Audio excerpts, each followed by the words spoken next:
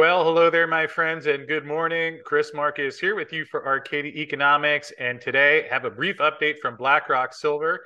They have some good news as they have received the permit to begin their phase one drill program at their Silver Cloud project in Nevada. Late last year, they had an assay that brought back a reading of 52.62 grams per ton gold. Later did a metallic screen assay that brought that up to 70 grams per ton gold, 600 grams per ton silver over 1.52 meters.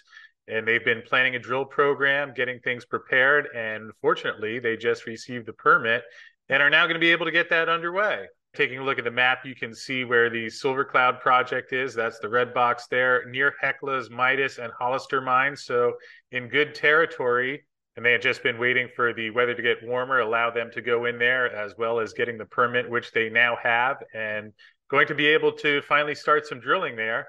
The comment here from Andrew Pollard, the CEO of Blackrock, who mentions that nestled along the northern Nevada Rift, in between and on trend of two of Nevada's highest grade gold mines, Silver Cloud holds potential in what may be the missing link of one big high grade system.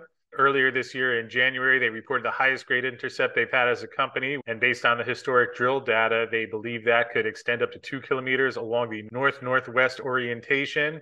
And the phase one drill program will test an initial 500 meters of that strike potential. So that is some positive news for Blackrock as they get set to further define what they have at Silver Cloud. I know Andrew's been excited to get in there and begin the drilling. Now the permit is in place, so they will be able to do so. I'll put the link to this press release in the description field below, so you can take a look at that to read more through the details. With that said, going to wrap up for now, but we will see you in a little bit. And thanks as always for tuning in.